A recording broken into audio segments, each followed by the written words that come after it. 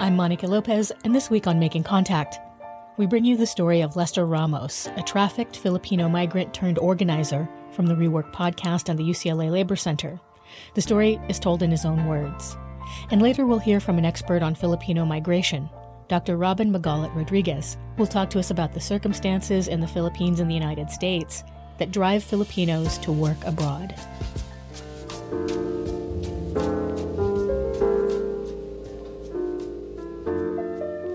Puno ng pangarap, tapos nung nakarating sa Tennessee. I was full of hope. I said, here it begins. I need to start working immediately because I have a lot of debt in the Philippines. Then, when I arrived in Tennessee, I found out there was no job. Trafficking. So when you think about trafficking, lots of images come to mind. You think about something that's far away, something that's hidden, secretive, and something that happens to somebody else. But it turns out that labor trafficking is one of the most common forms of trafficking, forcing people to work through the use of force, fraud, or coercion. Who does this happen to? And how does it happen? This is Rework. I'm Saba Wahid. And I'm Stephanie Ratopper. Today on Rework, Seth Hernandez Ronquillo brings us this story about Lester Ramos, who shares his journey from the Philippines.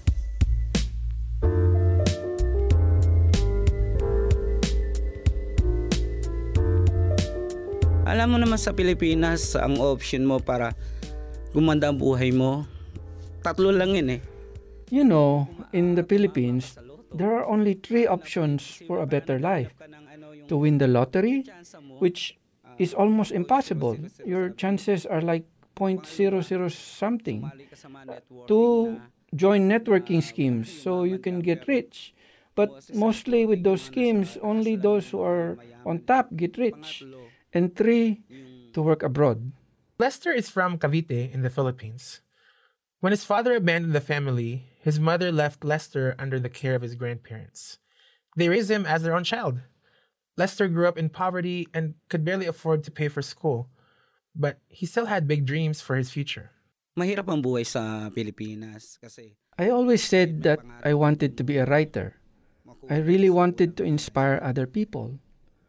I wanted to write adventure stories, create a story that has an impact on people. Every story would have a lesson to motivate them in life. I wanted to create characters who could be recognized and remain in the minds of the people. As a kid, Lester peddled goods in the street. Later, he worked at a church to pay for his high school studies. But paying for college was much more difficult. Marami kasi nagsasabi na mga Pilipino tamad. Many people say Filipinos are lazy, and that's why they are poor. They prefer to just stand around instead of persevering in life. Many want to get out of poverty. What's lacking is opportunity. It wasn't easy for me when I got married because I started from scratch. So I just worked hard, and then we had 2 kids. Lester started off in construction and then in 1995 got a job in manufacturing. He rose up in the ranks from operator to unit leader to staff and finally material controller. But even higher up, he still struggled to support his family. Even maganda na yung trabaho ko kumpara sa iba. Even if I had a better job compared to others, it was still not enough for groceries, for monthly expenses. My balance was usually negative.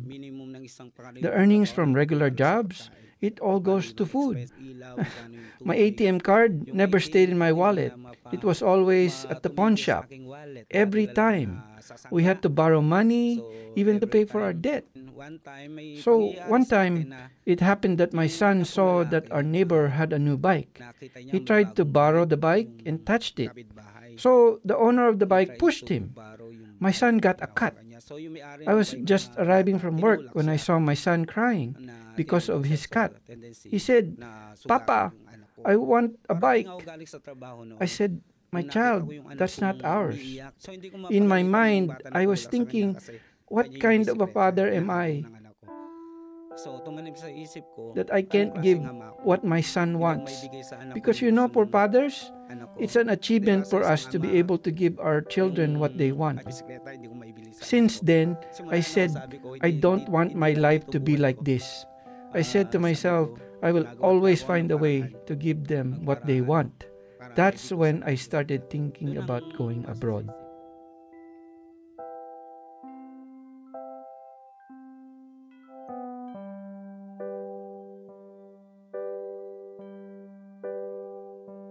And the more he thought about it, the more he realized how limited his options were in the Philippines. Kasi mostly ang gobyerno ng Pilipinas, usa sila makikinabang, mas kinakampihan nila yung malalaking negosyo. So, prefer nila magnegosyo. Whenever they can benefit, the Philippine government will side with the big businesses, such as the foreign investors who start their businesses in the Philippines, where they can pay workers less. I really couldn't find hope to become better off in the Philippines, so I thought, I'll go abroad. I started looking at the newspapers and other places, but it was always nothing. I wouldn't get accepted. One time, my friend said that he was applying to go to New Zealand. I had a day off then, so I went with him. Unfortunately, when we got there, they were looking for someone with experience in molding. I didn't have experience in molding, so I wasn't accepted. I told my friend that I'll just wait outside. While waiting, I saw an advertisement for a material controller in the US. It was in the same building on the second floor. I said, material controller, that's my profession, so maybe they will accept me. So I entered, inquired, and they told me that in Illinois, I can be a lumber stacker. So I applied. There was an initial fee of $500. I had to borrow money from my sibling who worked in South Korea as an entertainer. The owner interviewed me, then gave me a briefing on the possible expenses. And then I had to do a medical exam. After the exam, they said they will call me. This is the story of how I applied to go to America. This happened in 2009. June and July came and they never called me. So I went to the agency to follow up. When I got to the agency, they said the visa quota for the United States was reached. So I would have to wait until next year.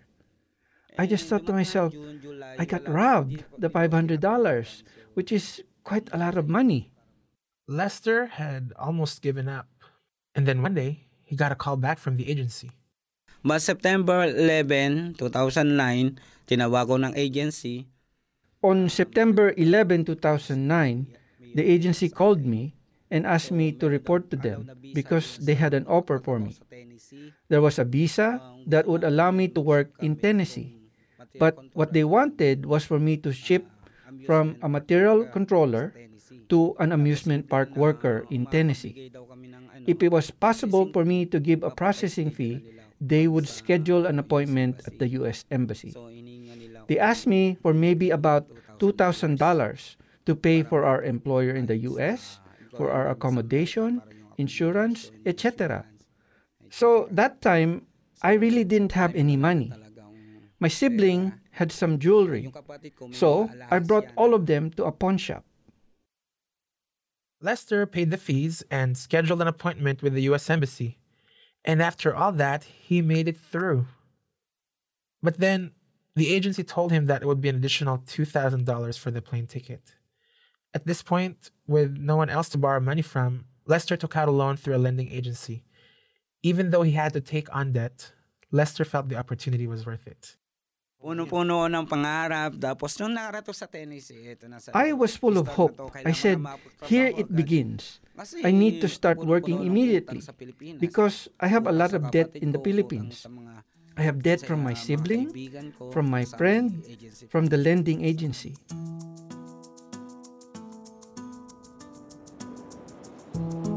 So Lester packed his bags, said goodbyes to his family, and took his first ever plane trip to the United States.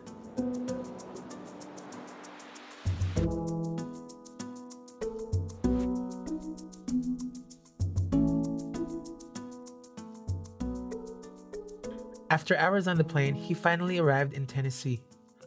Looking around, America was not what he had imagined. Ito ba yung Amerika? Kasi sa Pilipinas, pag nanonood tayo ng movie, from New York, from mga building, para akala ko wala nga lupa, puro semento lahat, puro building, ganyan. When I arrived here in America, I was really shocked. Is this America? Because in the Philippines, when we watch movies, they are in New York. I thought there was no dirt streets, only cement, only buildings. It was as if I was not in America, that I was in a province in the Philippines. Then when I arrived in Tennessee, I found out that there was no job. They said the ski resort was not open yet. So they said they will bring us to Alabama to get training. So the next day, the following morning, they put us in a van going to Alabama. The trip was 8 hours. There were 9 of us. After the first 4 hours, we stopped because we were hungry, because we didn't have breakfast. We stopped at a fast food place. We thought they were going to buy us food, but they only bought food for themselves. Many of us didn't have pocket money because the agency told us that we didn't need to bring pocket money because when we arrived, we can work immediately.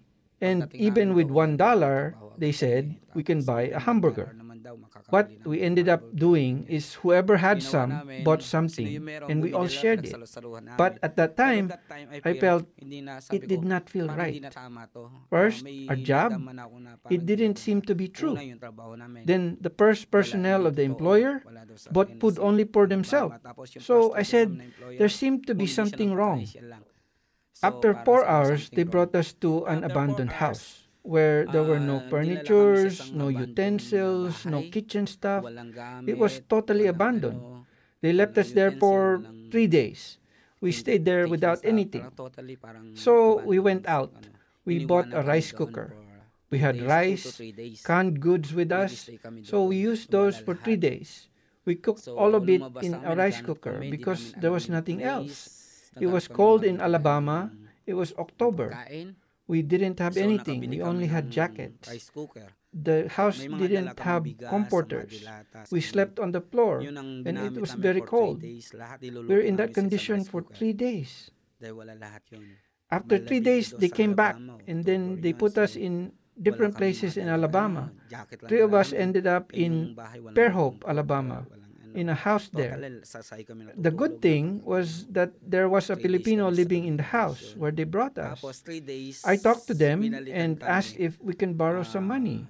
It was like you just met them and you're already borrowing money because we really didn't have any food. All of this took place before they even knew where they were going to work. Tapos tinuro lang sa amin kung saan kami magtatrabaho, Wendy's daw. So after 2 days, then they just showed us where we were going to work, at Wendy's. After 2 days, we got a call from Wendy's for us to fill out an application form. We probably walked for 3 hours because we didn't know the place. We were getting lost. When we got to Wendy's, they gave us a schedule. And in the schedule, we had broken time. 3 times a day. We had a shift in the morning, a shift in the afternoon, and one at night.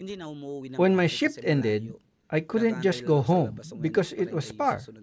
I would just wait outside Wendy's for my next shift. Mostly, I would be in Wendy's for about 12, 14 hours, but they were only paying us for 5 hours of work. That was my schedule. So, most of the time, uuwi ako gabi mag-isa. Most of the time, I would go home by myself. It would already be dark. There were no street lights. Once, a dog ran after me.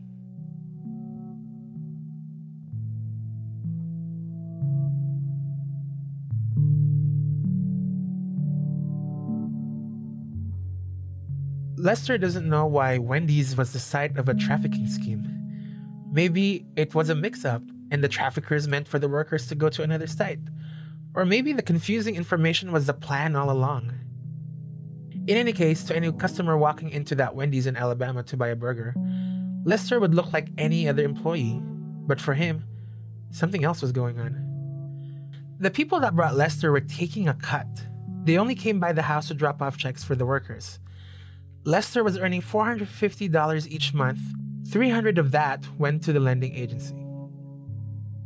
So ano natitira sa pamilya ko? Nagugutom na yung pamilya ko. So what was left for my family?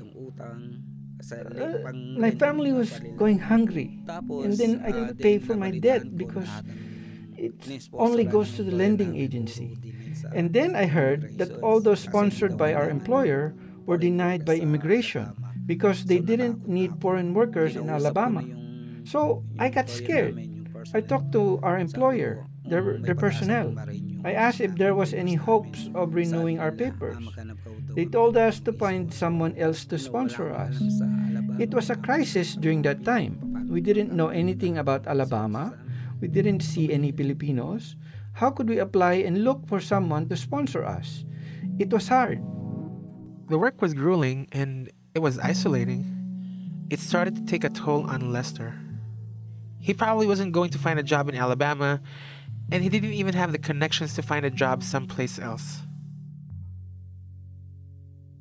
This is labor trafficking. Globally, the International Labor Organization estimates that there are 20.1 million people trapped in forced labor in industries including agriculture, construction, domestic work, and manufacturing. One day, Lester saw on social media that someone he knew lived in Miami. He had a spark of hope. Maybe this was a way out. He called his friend and it turns out that there was a job for him. Ang problema ko paano makakapunta ng Miami. Then personal na kinausap ko yung My problem became how to get to Miami. I talked personally to the Wendy's manager and filed my resignation. He said I couldn't do it, that I was not allowed to work in other places because I'm supposed to stay with my employer. He said if I work somewhere else, they will deport me. They said that wherever I am in America, they will locate me, so I was scared. I take the risk, sabi ko alis ako no matter what happened. I took the risk and said that I will leave no matter what happened. I told them that I will take the Greyhound. They said they will find me at the Greyhound bus. But I went online and bought a ticket to Miami.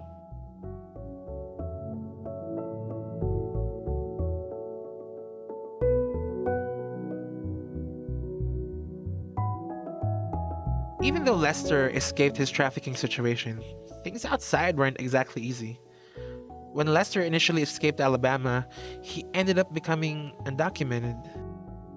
And because of his status, he had to accept these grueling work conditions. He was stocking food in a warehouse in Miami, where he would go back and forth from the sweltering heat to an ice-cold freezer. Then as a caregiver, he often had to work shifts that were nearly 24 hours, 6 days a week. Yun nga, dahil nga nabubuhay na ako nabubuhay na ako sa takot, nabubuhay ako sa ganung condition na That's the thing, because I lived in fear. I lived in that condition where I thought that I didn't have rights because I didn't have papers, that I didn't have the right to refuse what my boss asked me to do. After all that happened to him, Lester was reluctant to trust anyone. Until one day, a friend told him about a place where he could get help. Pero nung una, hindi kami We were hesitant because we didn't want to reveal our status, that we were undocumented, and we were afraid to trust anyone. Actually, the first time I was interviewed by the Filipino Migrant Center, frankly speaking, I did not give them my real address because I was scared. But when I got the telephone number of Joanna, I called her and talked to her for the first time. I saw her sincerity, that she wanted to help us. That time, I really cried. I begged for her help. So, she scheduled a meeting with us at the FMC office. So we went. There we found out that we were trafficking victims and that we could apply for a T visa. I found out through the Filipino Migrant Center that because the contract they gave me was not followed, that the promised job for me was not real, and I paid a large amount to the agency, and there was still no work for me, that's where I found out that that is also human trafficking. Lester's experience inspired him to get more involved with the Filipino Migrant Center, or as he calls it, FMC. Tinutulungan nila akong gumawa ng mag-process ng papel ko. Sabi ko, kung may tutulong ko sa FMC, I wanna spend my day off sa FMC kasi they helped me to process my papers. I said, if there's anything I can do to help FMC, I want to spend my day off at FMC in return for what they did for us. I want to help other people who had the same experiences as me. That's where I started. So we started to organize. We talked to those whom FMC helped or other workers I knew to be permanent members of FMC. Then from 5 members, maybe it is now about 25, 30 members. Tomorrow, we will launch our own chapter as Migrante South Bay, Orange County. That's why my fear disappeared, because at least now, I am organizing workers. Lester still thinks about writing stories, but his experience as an overseas Filipino worker has shifted his perspective. Kasi yung una, puro magka-create lang Back ako. then, I wanted to write adventure stories. I wanted to create stories from imagination. Now, I don't have to just create something. Now, I want to expose what is really happening, what people don't know. From the Philippines to here in America, Filipinos in America, Filipinos in the Middle East, and what can people do to change the system, to change their way of life.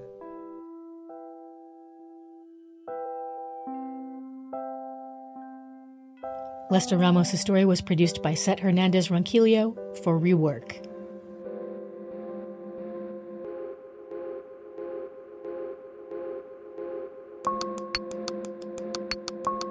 Dr. Robin Magalit Rodriguez is a professor and the Department Chair of Asian American Studies at the University of California, Davis. She is the author of several books, including Migrants for Export, How the Philippine State Brokers Labor to the World. So, Dr. Rodriguez, thank you for joining us on Making Contact. Thank you for having me.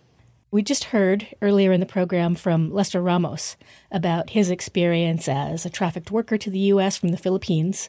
He secured a job through a company in the Philippines, and then when he arrived, nothing was as he expected. How unique is an experience like Lester Ramos's? Unfortunately, it's not unique at all. This is a common experience for many recent Filipino migrants to the United States, which is really, as in Lester's case, his point of contact is less the Philippine government and really these agents, but the very existence of the Philippine government as a kind of labor brokerage state is what then makes it possible for these industry actors to then come in and prey on Filipinos in the Philippines who are looking to just earn a livelihood for their families. You mentioned the Philippines as a brokerage state. Could you talk a little bit more about what you mean by that? Well, what I argue in the book is that the Philippines has emerged as this labor brokerage state. And by that, I mean that there are literally many government offices whose purpose is to market, mobilize, and help facilitate the out-migration of low-wage Filipino and Filipina workers around the world. Now, it's really important to point out that what emerges in the 1970s as this labor brokerage apparatus actually has its roots in the U.S. colonial labor system that the United States established during the colonial period, which ran from 1898 to 1946 in the Philippines. So a lot of the kind of institutional structures that helped organize that early colonial labor migration system end up becoming sort of the precursors for what under the Marcos administration becomes the labor brokerage state, or what I call the labor brokerage state. And that's a apparatus that has continued to this day. Part of the goal is to make money, send money home to support their families, right? As far as the remittances go from people who are sending money, who are working here back to the Philippines, what kind of a contribution is that to the Philippine economy? It's a massive contribution. In the 80s, the Philippines already was considered one of the most structurally adjusted in the world, which essentially means an alignment of the Philippine economy in ways that ultimately meet the kinds of objectives and parameters set by the Washington Consensus. And so that has meant divestment, for example, in basic social services, education, healthcare, infrastructure, among other things, also to basically help facilitate foreign investment in the country, right? So what does that mean for everyday Filipino families? Is that housing, food, education, healthcare, all of this comes at tremendous cost. And so this is why people are forced to leave. In addition to that, because you've had a country that's been sort of primed to export labor for, and if we date this all the way back to the American colonial period, for over a century, right? That's also kind of shifted and had deep impacts on how people imagine their futures, that somehow there is no future to be had in the Philippines, and the only future that's possible is somewhere else. And in fact, part of the promotion of labor export by the Philippine state is precisely to kind of try to quell the kind of militant, kind of progressive and radical organizing that's happening in the Philippines from the trade union movement, of course, peasant movements, indigenous peoples movements, the women's movement, and others. So these contradictions, make kind of political crisis really always just under the surface in the Philippines. And so migration in some ways kind of is the salve, right? That kind of keeps things sort of calm. But I don't know that that's sustainable, under the Rodrigo Duterte administration, for instance. I think that more and more people are seeing through the populism. I wanted to kind of switch gears a little bit here and ask about the sort of organizing that's been happening to help on behalf of people who've been trafficking victims in the U.S. and in the Bay Area. I understand that you're also working on some organizing efforts yourself. I have been working particularly with different chapters of Migrante here in Northern California. Migrant workers are sort of fighting for their rights in the countries where they're working and living, but simultaneously engaged in supporting progressive change at home in the Philippines. And how has that worked out? Every time there has been kind of effective transnational mobilization, migrant workers have really been able to kind of get things done. There are some new bills that are being introduced too in the state assembly around the better regulation of foreign recruitment agencies in the state of California. A lot of Filipinos are also very active in the California Domestic Workers Bill of Rights and are active in that as well. So I think all of the organizing has really been effective in being able to expand the sorts of rights migrants are entitled to in the United States, while also really keeping the Philippine state accountable and having to force the Philippine state to have to really examine its immigration policies. Dr. Robin Magalit Rodriguez spoke with me from the University of California at Davis. And that'll do it for this week's episode. Special thanks to Anita Johnson for engineering assistance. Special thanks to Stephanie Ratapper, Saba Wahid, Lynette Luna, Vina Hampampur, Nathan Moore, and Seth Hernandez Ronquillo from Rework, which is produced from the UCLA Labor Center and KPFK. Voiceover dubbing by Johan Diel. Transcript translation provided by Yasmin Saturai. For the rest of the Making Contact team, I'm Monica Lopez. Thanks for listening to Making Contact.